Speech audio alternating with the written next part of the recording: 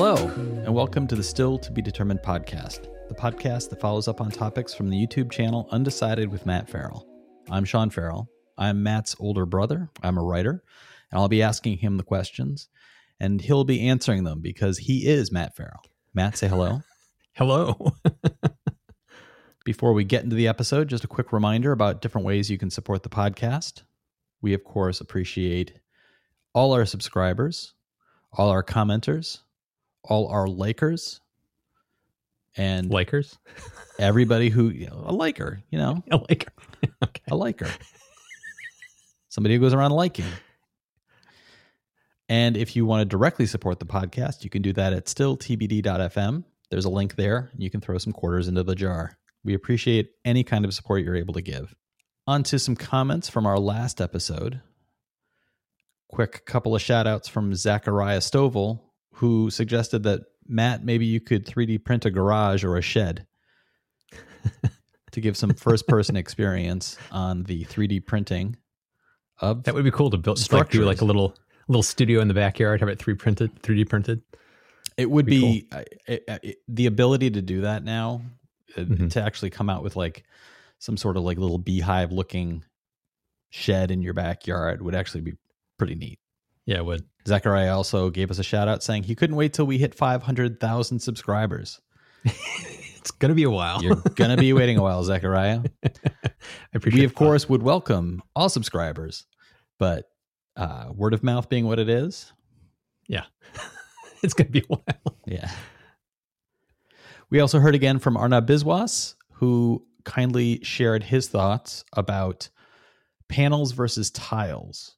And this has been a discussion that's been picked up a couple of times on the channel because of different videos that Matthew's done in investigating the benefits of one over the other. And Arnab shared some thoughts along with the perspective of, as an electronic engineer, he has a lot of DIY expertise in this area. So his suggestion was he would be able to do a lot of this work himself around selecting panels. And he also lives in India.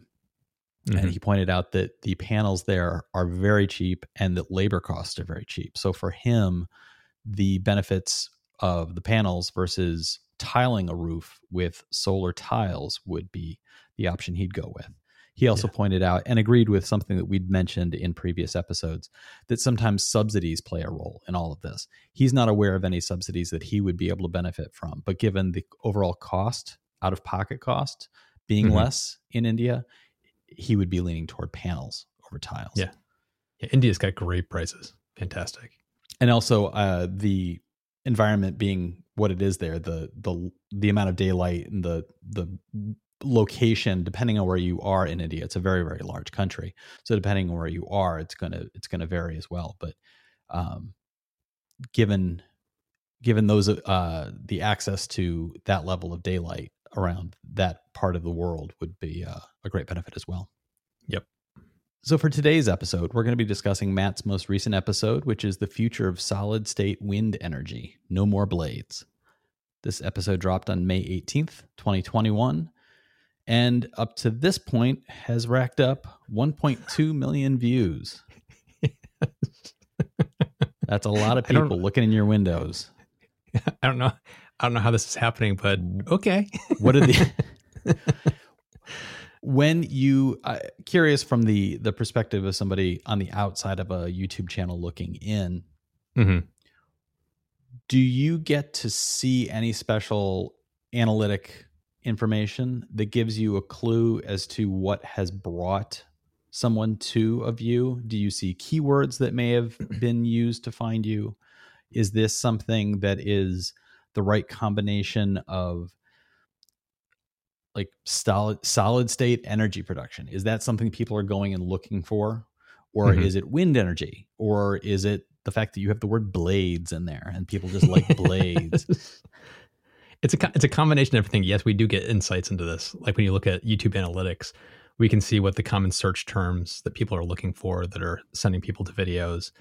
But when a video hits like this is the YouTube algorithm doing its thing. It's just like people who have watched videos on, who knows, solid state batteries and wind energy and solar panel videos might like this. And if they put it in front of a person and they click that thumbnail and they watch it for a long time, they watch most of the video, the algorithm's going to go, okay, let's roll it out to more people and more people. And so this one, I think, is just a combination of, I talk about solid state and then wind energy combined with an interesting looking thumbnail and title. It's like, I just think it was like the perfect storm for this video, which is just, I don't know what to, I was traveling this week and I was visiting my parents when the video launched, and I didn't look at my analytics immediately like I usually do.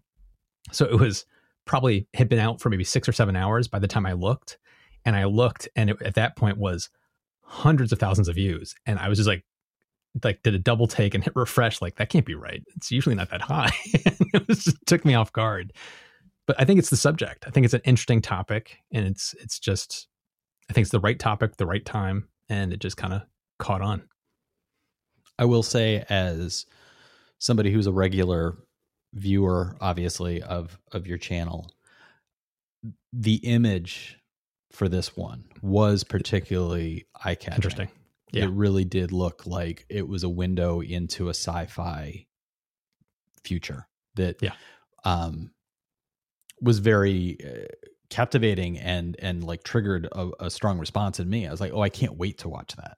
So it was a very, very effective image to use. And as you point out in the video, your initial response to this is, how on earth could this possibly work? Yeah. And in some cases, the descriptor of no more blades is a little bit of a misnomer. Because certain things like the pods that you described still has at the end of blades the video, inside. there are blades inside. So in some cases, it's not that there's no more blades, but no more visible blades, or no more, correct, moving parts that you could actually touch. So these are all there's safe. that there's a safety to it. Yeah. Some of one of them being called Sweat. That's unfortunate. Sweat. Yeah. One of the things that's the device that is being used for that building in Rotterdam is the engineer who developed that. Is he located there, or was he? It was Epstein, right? Yeah, Epstein. Yes. Yeah. He's not in located the U.S. I don't know. I actually don't know where he is right now, but no, he's not in that location. But they're taking that concept. They're taking his work. They're taking it to a scale that obviously it's interesting to me that they would take something like this that is not even being commercially produced yet anywhere. And they're applying it in the building itself. The design of the building is to incorporate it. Yeah. That's kind of an audacious step. And again, that building, the design of it, super cool. It just like very futuristic. It reminds me of the building in London that is shaped like I guess it's called the Pickle. Giant egg-shaped building, very avant-garde design, very, really pushing an old city in a direction to look new. And I can imagine that going back far enough, when the Eiffel Tower was built above Paris, the response from the public would be, what the heck is this thing? Exactly. Of course, now it's an identity. And I think that we're seeing now contemporary efforts to recreate that Eiffel Tower moment. Of designers and architects are now of the mindset of like, we know what the Eiffel Tower was like then versus now. It's become the icon. We need that icon. Yep. So a building like that is fascinating. The incorporation of this technology, which is a series of wires. I couldn't help but think one of the complaints about the giant spinning blades of normal wind turbines is you're killing birds. And you point out like the number of birds, like keep things in perspective. It's bad. You say a number in isolation and it's like, holy cow, that's an enormous number and that's terrible. And wind power is evil. And then you say, but the number of house cats that kill birds. That's something that was in the news here in New York City. It was about 6 years ago. There was an article in the New York Times, which was animal experts talking about the bird populations in the city being decimated by house cats. And because the birds are killed, it affects the insect population, which leads to West Nile issues because there aren't enough birds eating the insects before the insects become carriers of West Nile. So it's part of that whole, like, the life cycle of all of these things is all interconnected. But I couldn't help but think that building with those wires. Yeah. I kept thinking, remember when we were little, our mom had the hard-boiled egg slicer? Yes. Are you just picturing birds flying into it? Flying through it and just coming out as 5 slices. Like slices falling from the air.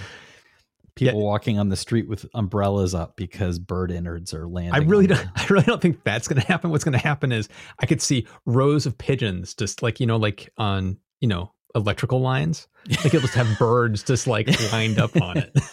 And the bottom part of the U of the building is going to be covered with like, every day there's going to be a custodian out there with a hose. Just, I think that's going to be the biggest problem for them is how do you keep the birds off the line? Right. And then another one that you spoke about was I didn't catch the name. I was trying to type it out while I was watching the video and I didn't get it entirely, but the vortex induced vibration resonant device, the Vortex Bladeless is the company. The Vortex Bladeless, right? Yep. Which the comments in the video. We've already talked about the image you used. We already talked about the image you used for the video, a very futuristic looking shot of a bladeless energy producer. And I wonder why you didn't go with an image of the world's most energetic dildo. It really, I have one. I usually create, 4 or 5 different, thumbnails to flip through if one's not working. And one of them was just the vibrating thing. And it's like, it makes me laugh every time I look at it. I was like, it's hard to tell what that is, but it looks really dirty. Like, what is this? Yeah. One of your commenters actually left a comment saying, my girlfriend is apparently obsessed with bladeless wind turbines. She even has a prototype in her nightstand. In my video, it's like I said, it looks really weird because I didn't want to make the comment, but whoa boy, you guys that watched the video have been have been saying all the things that popped into my head. I think the funniest comment for me was actually from Rye Daddy, who wrote, you paint that wiggling column the right shade of green and it would blend right into any desert as just another cactus. And while I enjoyed that comment, I thought it would also look like the angriest cactus you've ever seen. Just imagine somebody on a nice desert hike and looking through a field of cactus. And you and I, before the pandemic, it now feels like it was about 10 years ago. I think it was 2. We went to Arizona. Yes. And we were there for a tour of a self-driving vehicle company that has a fleet of self-driving cars. And while we were there, I'd never been to the Southwest before. And it really was on the way from the airport. You're suddenly just in very flat terrain with cactuses everywhere. And it really just, like, I hadn't been in that environment before. And it was spectacular. It was beautiful. And I imagine somebody hiking through the desert and looking at those cactuses and then seeing a bunch of them look like they're angrily back up. Uh-oh. You're getting too close. Yeah. And I also thought of the confusion of the birds in that environment. I mean, we talked about the building with the wires and the birds flying through and turning themselves into egg salad. But there would also be the confusion of the birds trying to land on those vibrating bladeless devices. I could just imagine a couple of birds sitting on them and like, do you feel something moving? Hey Bob, I can't grip onto this thing. Yeah. The next design you talked about was the vortex turbine. and it's a very simple device that is effectively 2 or 3 scoops that, the positive there obviously is that it can pick up the wind from any direction, and it's not as, it doesn't have as large a profile as the bladed turbine, allowing animals to more easily avoid it. And as you pointed out in the video at the beginning, even about the bladed turbine, something as simple as painting one of the blades can create enough of an effect that animals are able to avoid it.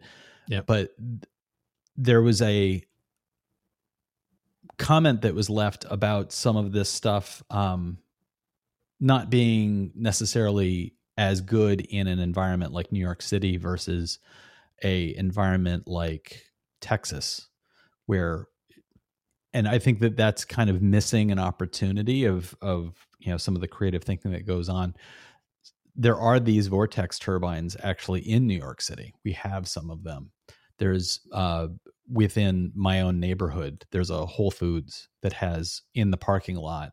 You can see they have some of these vortex turbines on top. They're called Savonius turbines. Right. Yeah. Right. Those turbines are actually on, it looks like, the roof of the building, and some of they're effectively on large stands so that they look like they're looming over the building itself. And they create a kind of, when you first see them, they strike you as more a modern art exhibit than anything. Yeah. Because as they slowly turn, they create an interesting, from a distance, they create an interesting 2-dimensional optical illusion of looking like ribbons that are disappearing. So it creates this very interesting visual effect, and it's very striking.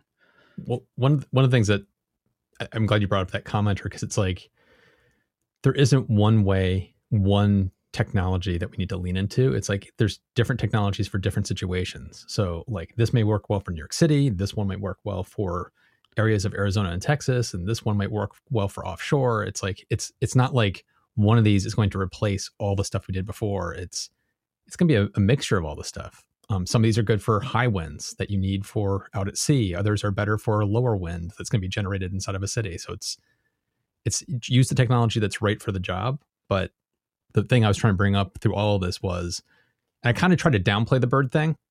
And a lot of people have said that I shouldn't have done that, which I don't agree with, but I was trying to just give it context. The whole point of the video was, here's other technologies that will be really good for birds because there's no moving parts. Birds aren't going to be killed by them. So it's like, that was kind of the point of why I was bringing this up, of there's a lot of stuff on the roadmap and that's being researched right now that should help to alleviate a lot of these concerns people have around today's technology. Right. And it's not that it's going to necessarily replace it wholesale, but it's going to be a patchwork of all the stuff. Right.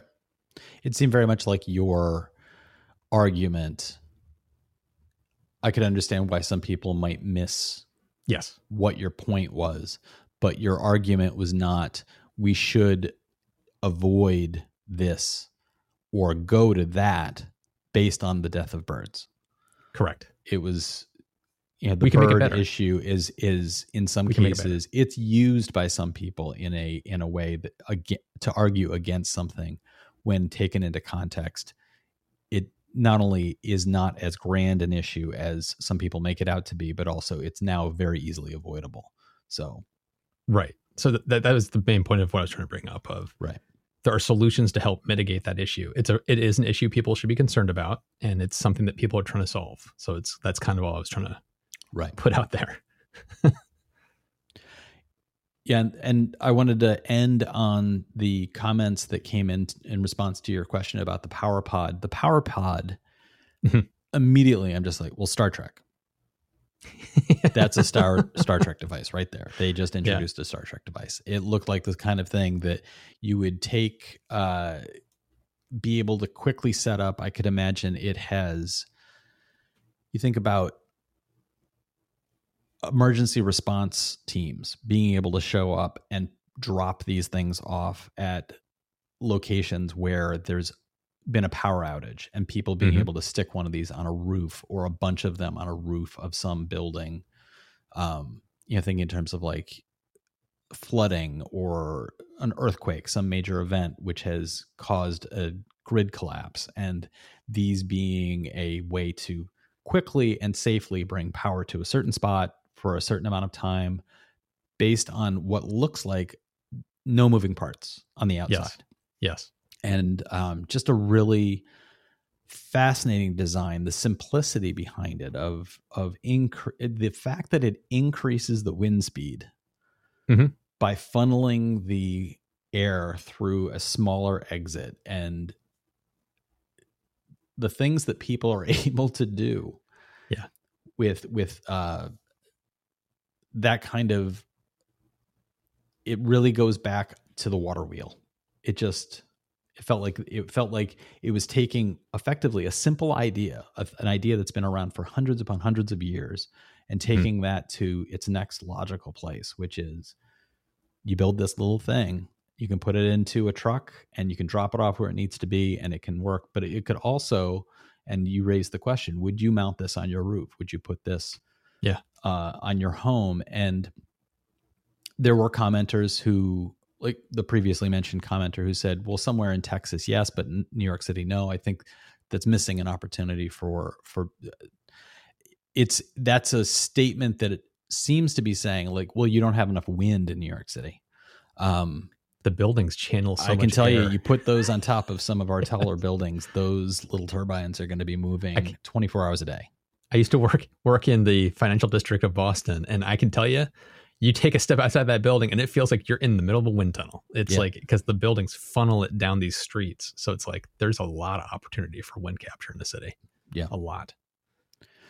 And other people were on the other side quickly jumping on and saying they would absolutely do this. There was one interesting comment, and I wanted to bring it back to this comment about these technologies being studied from a noise generation standpoint. And I'm curious about whether or not you knew what is the noise generation of any of these things, including, do you know what the noise generation of the standard large propeller wind turbine is? Does that effectively sound like a giant whooshing sound, or is there something else to it?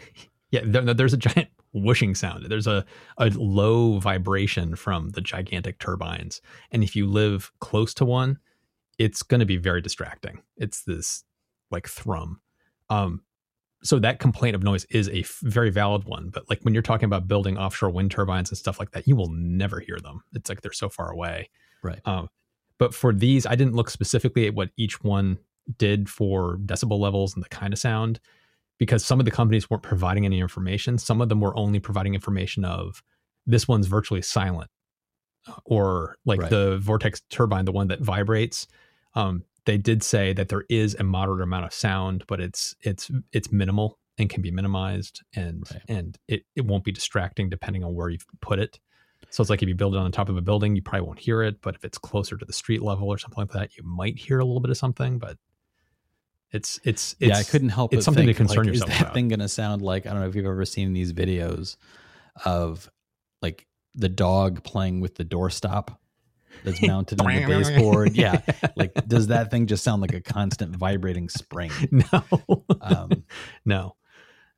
Or something like the PowerPod. It does have a spinning turbine disc inside. You will hear something. Yes. I imagine it could make some noise that might sound like it could be something that would sound like potentially a spin cycle on a washing machine. You could hear something like that possibly. It's completely different technology, but Ben Sullins, a YouTuber, did a video on, I can't remember what the name of the company is, but they sell these solar panel systems where it's a solar panel that has this thing on the back of it that uses that energy to generate water, drinking water, just from the air. And it's like this amazing technology. Like imagine you live in Arizona or Australia, you live in an area where water is of concern. You can provide enough drinking water for your family just by putting a couple of these things up. And he bought a couple for himself, and he lives in San Diego, and he put them on his roof, and he did a 1 year later about like how it's been. And he's like, it's amazing. It's amazing technology, but they're so noisy that I think his neighbors hate them, because when they run, it's like when they're generating the water, it is like having exposed compressor sound from a refrigerator just on your roof. It's awful. It sounds horrendous. So it's like, I would be concerned if you got this PowerPod, if it would just have this, just a constant sound. So that is something to be concerned about. I couldn't find any details about the PowerPod specifically, but yeah. And there's a positive that quickly turns to a negative. Yes. Because as you point out with the solar panels, they only work during the day. But if at 3:00 in the morning, the wind is picking up and it sounds like your house is about to lift off, that's going to be a negative. Yes. So to continue that conversation, I'm interested if our listeners would be interested in, as Matthew says, would you use a PowerPod on your house, or would you in your backyard put up some of those vibrating, I don't even know what to call them. Would you put them up as waggling fingers to your neighbors? Tell us what you think. You can find the contact information in the podcast description. That is, of course, available on the podcast provider you're using or YouTube. It'll be right below this video. Please do subscribe. We have many ways to support the podcast. You can subscribe. You can leave a comment. You can like. You can also go to stilltbd.fm and you'll find a support the podcast link there. And you can throw some pennies in the jar. Please be sure to give us a rating, a review, and share us with your friends. All those really do help the podcast. The podcast helps the channel helps Matthew, and then Matthew puts dirty pictures into his videos. Thanks so much for listening, everybody. We'll talk to you next time.